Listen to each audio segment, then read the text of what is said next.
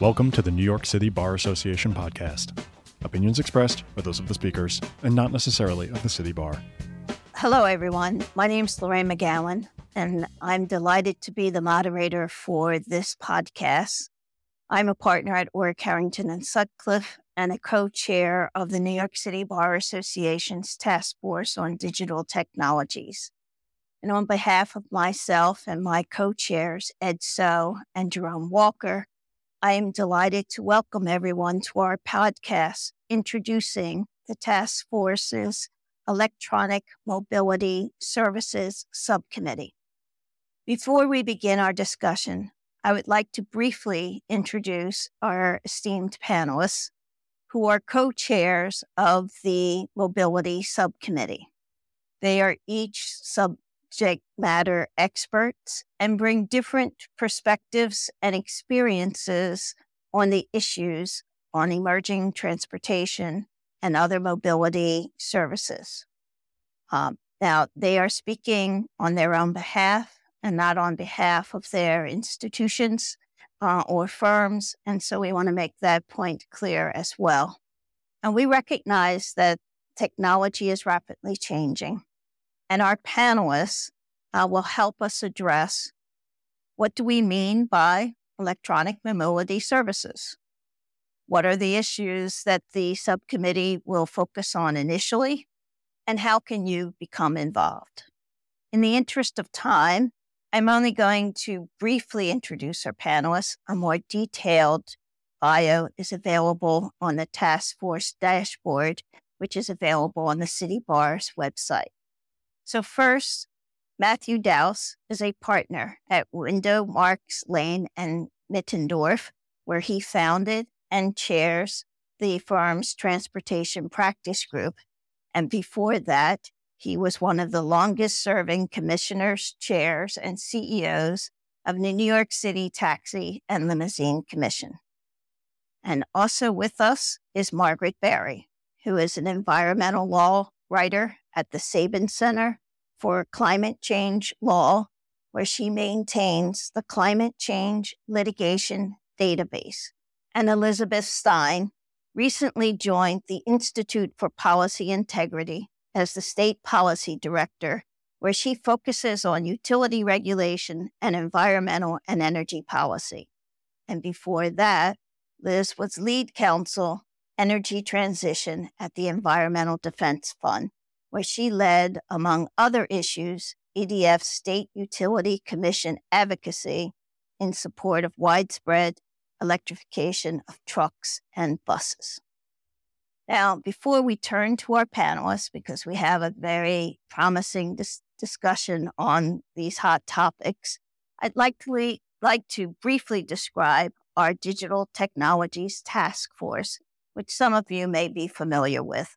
Our task force is composed of more than 100 representatives of 47 committees of the City Bar, and our primary mission is to be a center of excellence and thought leadership on all areas of digital technologies. We provide articles and reports and host seminars and webinars, and we record a number of podcasts, including this podcast introducing our Electronic Mobility Services Subcommittee. We have a number of programs already planned for the coming months, and I invite you to register for these events on the City Bar's website, including 3 that we've already have listed. On March 21st, we have a webinar on how the UCC affects small business transactions. And on June 10th and 17th, a 2-part comprehensive symposium on digital technologies. So let's get started. This is going to be fun. First, let's talk about what we mean by emerging transportation technologies. What are some of the emerging technologies that our listeners should be aware of in the mobility area? Let's start with you, Matt. Sure. Thanks, Lorraine. And it's great to be here with Liz and Margaret. This is going to be a great discussion. One of the things that we start talking about is how mobility has changed with technology over the years. I mean, it's almost as if the Uberization of mobility is old hat, right? It seems like decades ago that we put those television screens and GPS in the taxi cabs. Now, I think the big things that we're looking at, and I think you could say that automated vehicles, driverless cars have already emerged. We've seen them. They're out there. They're still sort of getting their head above water and emerging further, but the use case is there. The testing is happening all over the place from Arizona to California and also New York, potentially, upstate Buffalo and possibly in New York City. Also, we have flying taxis, right? So people talk about urban air mobility, advanced air mobility. That's still emerging. There's some pilots going on around the world, but it's real. And it's maybe happening at the Manhattan downtown heliport as well. There's still a framework and there's still some issues there, but really it's what we call eVTOLs, electric vertical takeoff and landing vehicles, which have multiple rotors. They take off straight like a helicopter, but they're noiseless, which hopefully solves some of the community board complaints. We also have something known as mobility as a service, which is in Helsinki, Finland, and Vienna, and it's being tested in various forms in Pittsburgh, but not completely. It's basically the concept of putting all of your modal choices on one app with one credit card option. So you could click a button, say, I want to go to work today. It'll give you the most eco-friendly way to get there, the cheapest way, the fastest way to get there. You click a button, and with one payment system, you're able to be told, take a walk for one block, take a bike to the subway, take a subway to your destination, and hop in an Uber or a taxi, and it'll be linked. Also, AI is artificial intelligence is it's still an emerging technology, but it's everywhere. It's in the driverless car. It's in optimization for software, right? And automated enforcement is like the last thing I'll mention. That is a big one. We see the red light with speed cameras. I think we are going to see, especially in major cities like New York and Miami and elsewhere in California, more and more of that. I'll never forget, Lorraine, when I rented a car in Dubai and I was basically driving. I think I was going 1 mile over the speed limit to Abu Dhabi. And I don't know, when I came back and returned the car, I was told I better pay the 20 fines that I got for speeding without a cop ever pulling me over. So there's actually AI software cameras out there that can actually do parking enforcement and send you summonses in the mail. It could actually read what type of car it is, sync it with the DMV and registration. So those are some of the things that are on the horizon. And there's a plethora of legal issues. We're just scratching the surface. And I didn't mention EVs because I know Margaret and Liz have plenty to say about that. All right. So Margaret, let's talk about EVs. As Matt mentioned, we are looking at, in the next few years, a huge expansion of the number of electric vehicles on our roadways. And I think the build out of the charging networks in the city and in New York State represents a big challenge for the city and the state going forward. There are a lot of technologies that are part of this, and Elizabeth will be able to say a lot more about this, I think, as well. But you have the payment systems. How are people going to be able to pay for them? Do they have to have a certain app? Can they just use their credit card?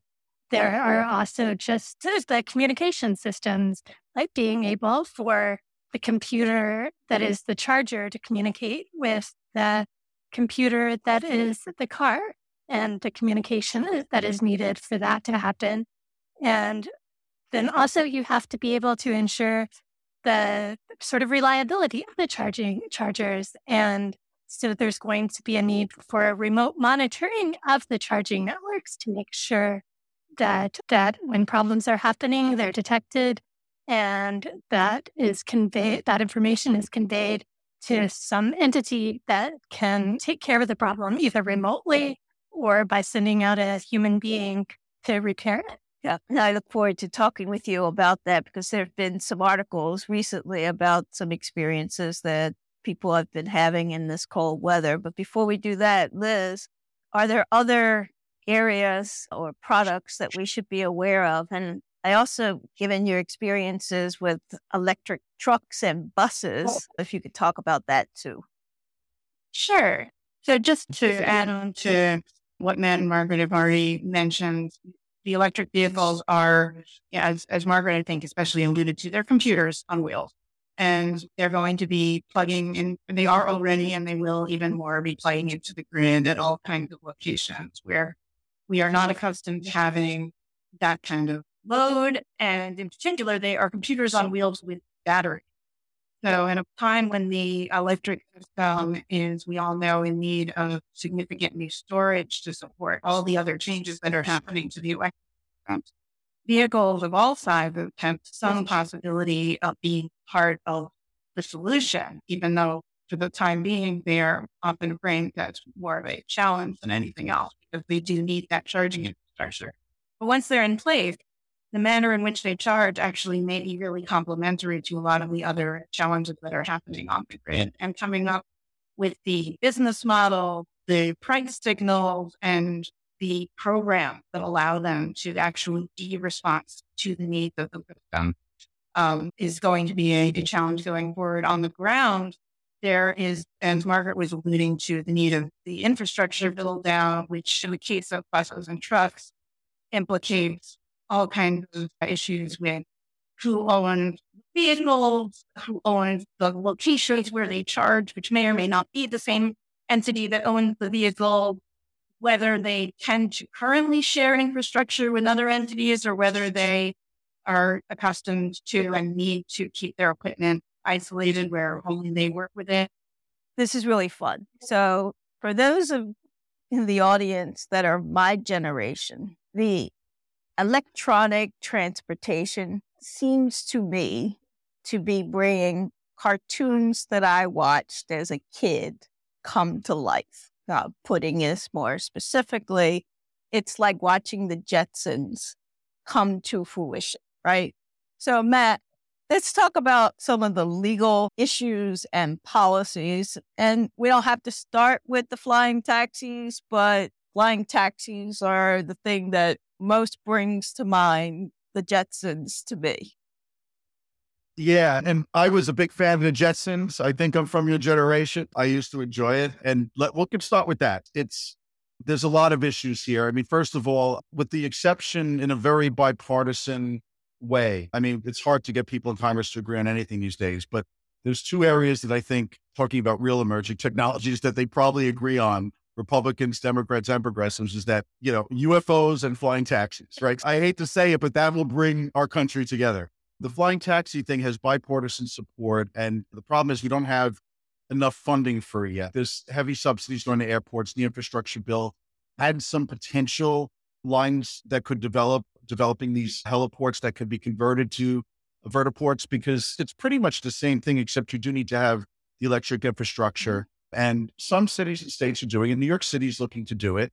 They have the Small Business BS and EDC put out a bid, which is due on February 2nd, to take the downtown Manhattan heliport, convert it into a vertiport where autonomous flying electric vehicles can take off, and also there's a micromobility hub where they're going to be taking marine and package delivery that comes in. So it may start off with sightseeing tours, but I worked with NASA actually on a use case many years ago, and a lot of the reports that have been published show that the use case is really initially for emergency vehicles and trips to and from airports. But there's a lot that goes into it legally. Before we start seeing, I think it's going to start at where the heliports are, where they first exist. But I think once you start migrating to the top of buildings, that's when it gets more complicated. There's local zoning laws, there's overlap of authority between FAA. And I think some of the legal issues are the industry trying to jump ahead to go on a piloted vehicle.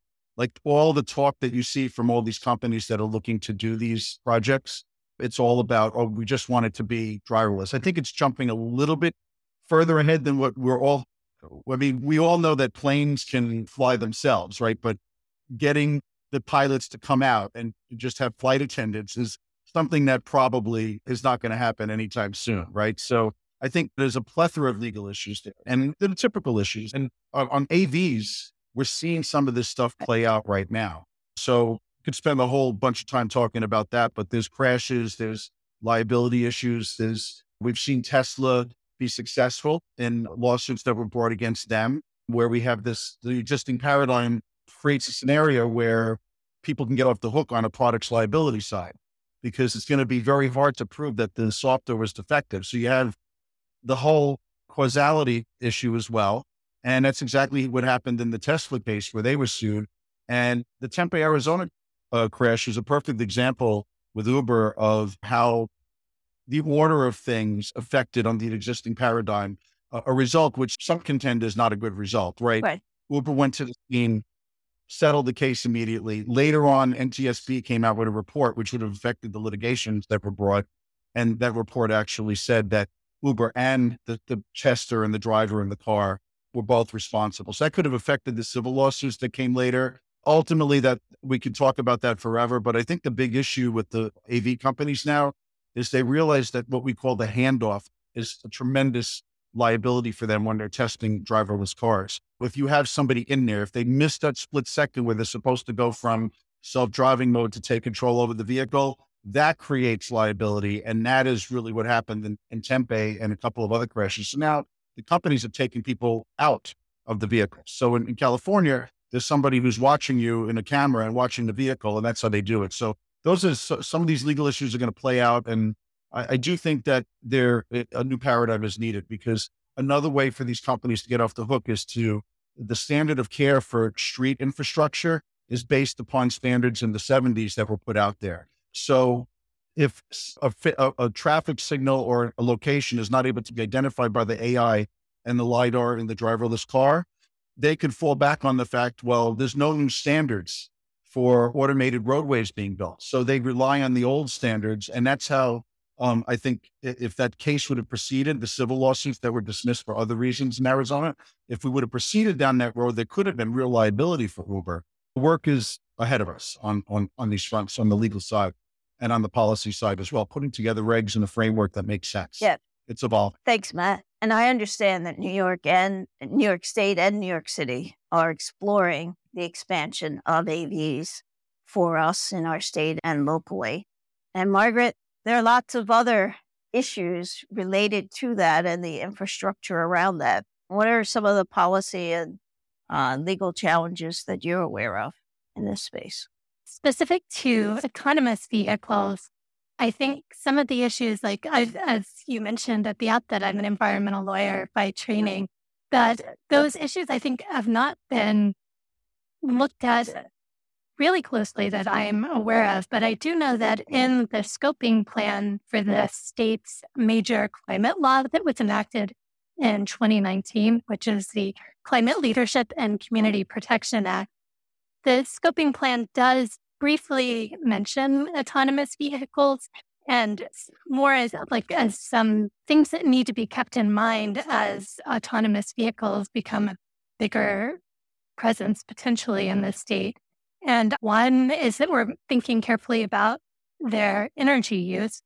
And as we're moving towards electrification of vehicles in general, that we, from the outset, have parameters requiring that AVs also be electric vehicles when they're used as for hire vehicles, or at least be zero emission vehicles.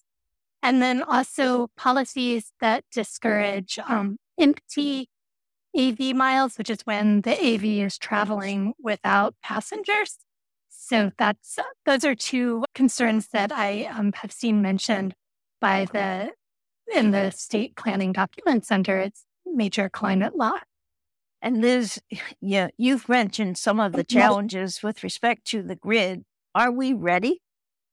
Yes, it depends what you mean by ready. The state of California is the place where we see the most electric vehicle adoption. And the model that has been their primary way of charging for most of the time that's been growing there has been cars parked in garages where people plug in their vehicle overnight at their home. And that use case has become very well understood. How people can manage their impact on the grid is increasingly well understood, et cetera. Other use cases, whether it is apartment dwellers, especially apartment dwellers in a place like New York City, where apartment buildings don't mostly have their own dedicated parking lot, and fleet vehicles, and in particular, large fleets of large vehicle as well as large fleets of small vehicles. Those kinds of use cases are still emerging, and getting the grid ready for them represents really special challenges. In particular, in the case medium and heavy duty vehicle, any one medium or heavy duty vehicle, when it is charging, can, if it's charging at its sort of full speed, can be a really significant load all by itself, like comparable to the decent sized commercial building. And so a fleet of very large vehicles charging, or a highway stop where a whole bunch of large vehicles are charging, and they might be charging in a hurry because they want to get back on the road. Those are tremendous grid challenges and tremendous challenges to get ahead of them. And that's something that so far hasn't really been. But I also want us to mention an autonomous use case that didn't come up earlier, which is autonomous trucks on highways, because those can operate as caravans, basically, where you have a driver in a vehicle who's actually driving and operating the vehicle, and then one or more additional trucks that are automatically following. And my understanding is that's a very attractive model in certain respects. However, since we're talking about legal issues, right, it has both advantages and disadvantages when it comes to the labor and the other aspect of operating. Just want to make sure that's part of it. I could just imagine that on the New Jersey Turnpike. It is. Well, Wow.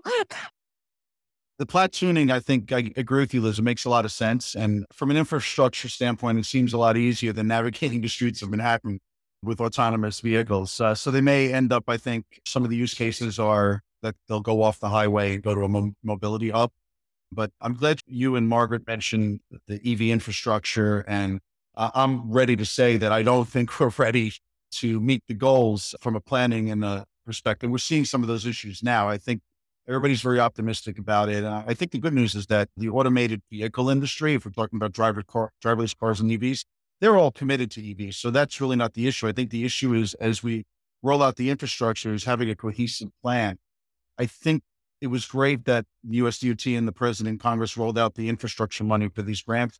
The problem is, and I worked on a project at my CERTA as well for a legislative report that I believe it may be out by now, but it talks about what we need to do to plan the infrastructure. My concern is that aside from the liability issues that come from fires and stuff like that, which is a very important issue, not with the vehicles, but more for the micromobility, the scooters and the bikes, which is part of this. Like a lot of parking garages around Manhattan they're all looking to make additional revenue from having the chargers in there for cars, vehicles, bikes, and also scooters. And I think you're going to see more of that on the street as these things roll out. But long story short, on EVs, it's a chicken and egg thing. And if you want consumers to have confidence to buy the vehicles, which are more expensive, and for fleets to turn over to them, the government really needs to take a leadership role. And rather than just putting out grants to the world and whoever has a great parking lot or a property can apply and get them and on the NEVI funding formulas, that doesn't mean that we're going to have a robust network that's connected. I think we need to look at the data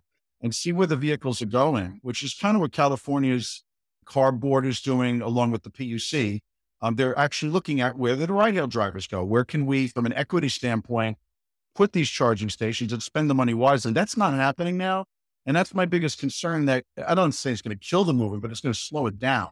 If we're looking to get people, and all the manufacturers are committed to putting plug-in vehicles out there, but really for the fleets to turn over, whether it's trucking or personal use, we really need to get this right. And I think the mayor in New York and is working very closely with city-owned properties, and they're trying to put together a plan. But Revel, who was doing a great thing, right? But that we can't just have a Revel having all of the charging stations. You need some spaced out for not just the ride-hail industry, but for utilities and trucking. And whether the grid can handle that is another issue. And Margaret and Liz, a lot more about this, but I've heard the CEO of Hertz mention this more than once, right around the corner from my law office, 55th Street between 6th and 7th. They're taking over a building. I was told that the juice of the grid at that city, on that city block, can power a small city. You go 3 or 4 blocks to the east, and it will take a half hour to 45 minutes to charge the vehicle.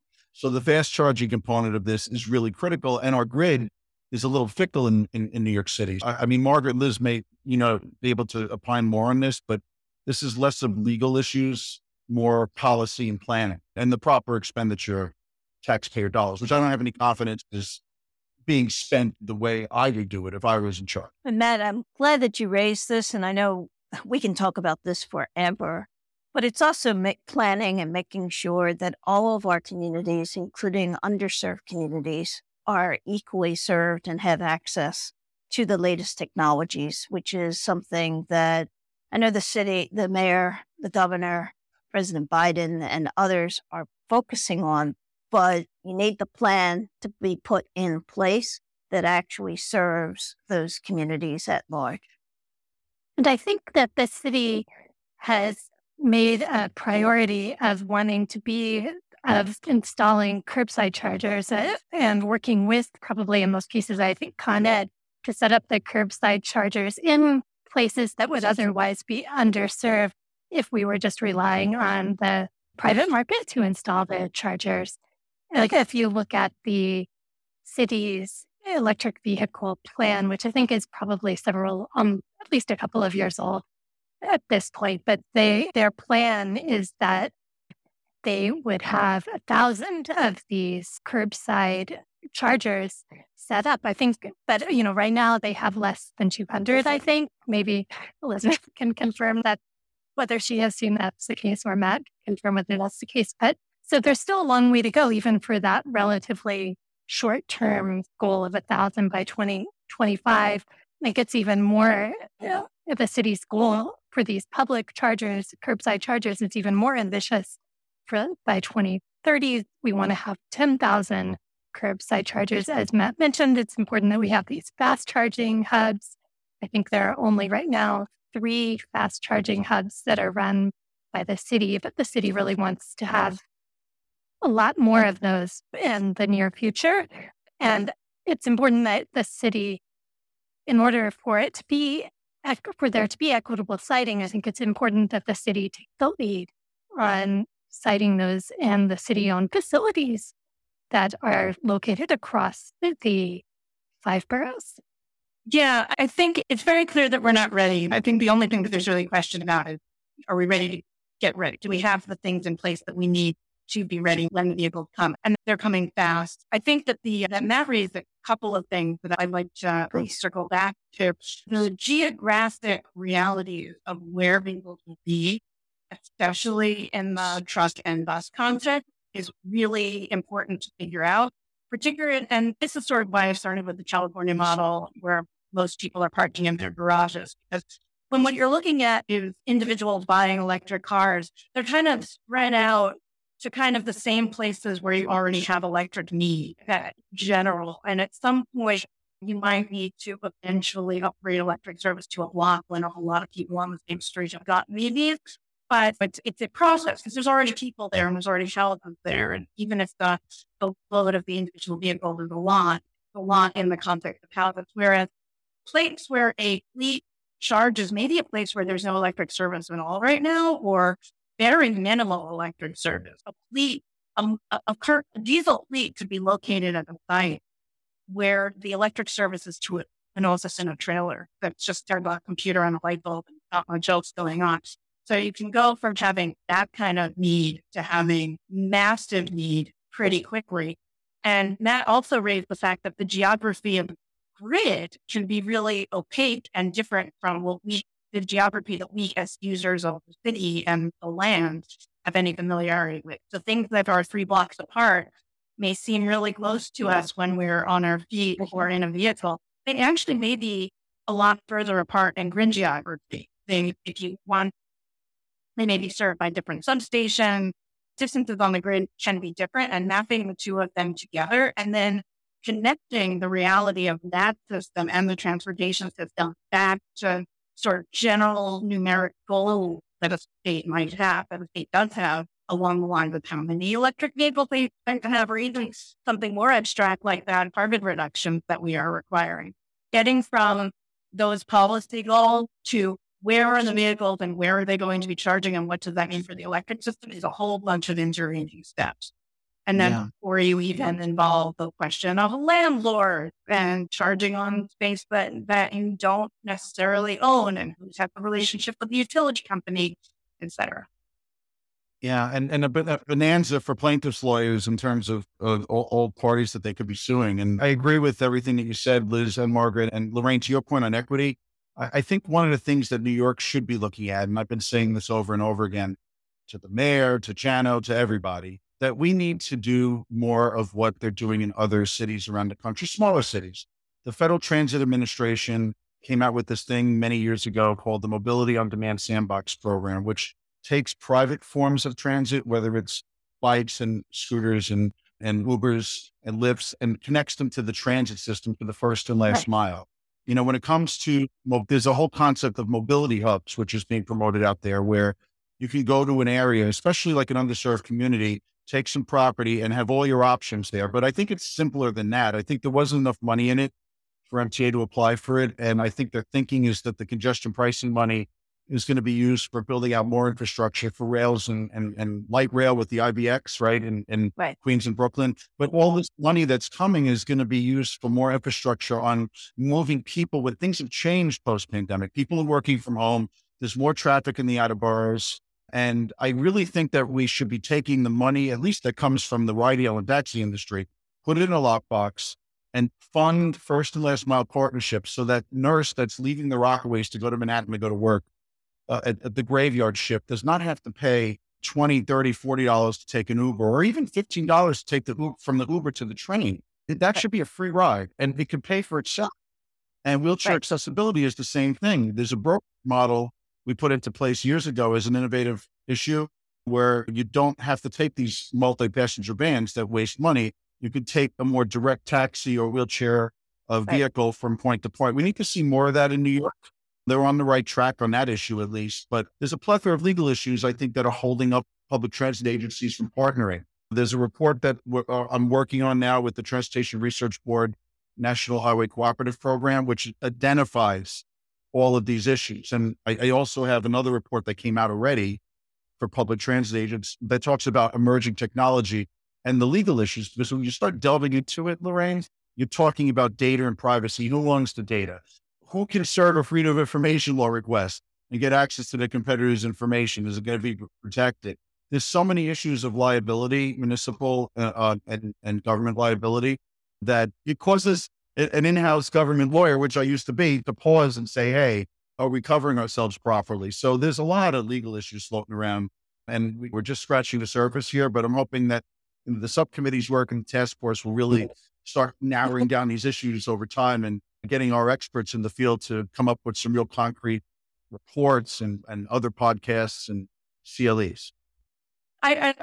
If possible, I'd like to flag another equity issue that I think is distinct from the ones that have been raised so far, but it's actually really closely related to some of what's been raised. Because there's the equity of mobility access, there's the equity of energy access, there's also the environmental justice, air quality issues, and the opportunity to eliminate the tailpipes of trucks that are fouling the air of communities where that's a major burden is another thing that transportation electrification can do, but it's going to require, again, mapping and sort of knowing where's the pollution occurring, but literally what specific trucks are causing that, then how do you get those trucks to be electrified? It's not enough to just stick a bunch of charging in the neighborhood. That's at least for those vehicles, because there's no particular reason to think that the vehicles that are coming through are necessarily going to charge while they're there. And if you put the charging there, you could actually be attracting additional traffic without alleviating the air quality problem. Integrating the transportation and freight planning pieces of this with the electric system planning is really delicate, but really important in order to be able to clean up the air. Thank you for raising that. And I know that we've had lots of discussions about that related issue, including the congestion pricing controversy within New York. So we've talked about the new products. We've talked about some of the challenges. And our subcommittee can go address so many of these issues, but I'd like for you to talk about what are some of the things that you want the subcommittee to focus on initially, because each of these topics themselves could occupy 100% of your time. Start with you, Matt. What would you like the subcommittee to prioritize? Tough choice, but my vote is for two issues. The first one would be looking at the liability paradigm for driverless vehicles. I mean, almost every state that has testing and deployment laws, including New York, require anywhere from 1 to 5 million of insurance. There's maybe 2 states that don't require it. And I do believe that this is an open issue. Like, these are self-insured fleets now that Waymo and Cruise and others have. But Tesla is selling vehicles to the public, right? I think we really need to take a look as this technology evolves at the paradigm. I don't believe that if you look at the Uber Tempe crash case scenario and some of the crashes that we've seen, it's 1 step forward and 10 steps back. And it's just a matter of time before everyone reaches the conclusion that the existing insurance paradigm and liabilities need to be clearly enunciated. If we just leave it to negligence versus products liability, I think the lawyers are going to have a field day. We're going to see stunts that are pulled where before crash investigations are done, matters are settled early on, and operators and people that are really responsible left out to dry. So I actually think what the UK is doing in Europe, they have a framework now where they're putting a lot of the responsibility on the companies themselves. But we need like a framework for liability and for insurance. And the other issue is flying taxis. The flying taxis, I think we could do a lot with that. We have on the cluster committee, we have an aviation component. We want to work with some of these committees on that issue. And it ties into Liz and Margaret and the environmental committee's work, because it's all related. It's the electric vehicles are automated. They're also flying. This is really emerging to the point where we really need to think about the laws and who's responsible when things go wrong. I mean, even the concept of doing a crash landing, what the AI and the computer has to go through in terms of scenario analysis. If, God forbid, you're going to the airport in a flying taxi and they have to make a crash landing, where are you going to do it? On a football field? All of these things, just like the driverless vehicles, need to be mapped. And who's responsible when these things go wrong? Is it the city? Is it the private people that are putting them on their land? So these are the two issues that I vote but we would love to hear from the subcommittee members. There's a whole bunch of them that signed up. So we're hoping, Lorraine, that this podcast will kick off into our first meeting where we can maybe get into the weeds and get everybody's thoughts on it. But my votes are for AVs and flying taxis. That sounds great. Margaret? Yeah, both of those topics sound really interesting and important. I think I'll just mention a couple of things. I would like to hear more from members of the subcommittee who work on public transit and what issues they are flagging, because I think it's not something that I have done a lot of thinking about. And I think there are members of the subcommittee who will be able to add a lot of that and maybe identify issues that we as a subcommittee and the task force as a task force should be working on. And I'm going to leave it to Elizabeth to kind of talk about the EV work, but I also just wanted to flag the issue of energy use. I think there has started to be, I know Sam Altman was interviewed and he was talking about the energy needs for AI. And I think that's going to be increasingly an issue as people talk about balancing those energy needs with emissions, carbon emission reduction goals and mandates. And so I'll maybe, Elizabeth, I hope that's okay, that I'd want you to talk kind of about what we're interested in doing on electric vehicles. That's great. Yeah, with respect to the electric vehicle, my dealing with the issue I flagged about the air quality and the relationship between electrification, trucks and buses, and actually alleviating air quality burden in communities that are facing more than their share of air pollution for generation is actually at the top of my list. But it's a subset of the bigger set of issues about needing to build out the grid to be ready for those, to actually do this transition, not just be ready for it. The thing is, the transition is coming and it's coming fast. I believe the electric school bus mandate requires, what is it, Margaret? Is it 2027 that all new electric school or all new school bus purchases have to be electric? And we've begun already scaling up requirements under the advanced truck rule for share and a growing share of other truck and bus purchases needing to be electric. So it's coming. And so being ready and frankly being ahead of it are issues I would like to see us cover. And the need to integrate this charging with the grid in the most productive way is an area that I think needs further thought. And in particular, the fact that since this is New York City, a lot of this charging load is going to be co-located with other kinds of building use. That's something that really hasn't been studied a lot in other places, as far as I can tell. A lot of vehicle charging has been looked at very much as a standalone thing, and starting to think about what it means to have other energy uses at the same site as your electric vehicle charging and co-optimizing those together with the grid, I think are key issues that I hope we will be able to reach in ourselves. Well, I thank you all. I think this has been great. These are exciting times. These are exciting topics as we bring to life some of the things we saw as kids with emerging technologies and being at the forefront of making sure that we get the policy and the law and regulations right to implement this in a manner that is fair and equitable for all in our community, I think is something that the subcommittee is very keen on seeing. We welcome new members to our subcommittee, and if you're interested, please feel free to reach out to any one of our esteemed panelists who are our co-chairs. I want to thank our panelists for being panelists for this podcast, as well as for serving as co-chairs of our mobility subcommittee. And with that, we'll see you at our upcoming subcommittee meetings. Thank you all. Thanks, Lorraine. Thank you. Thank you.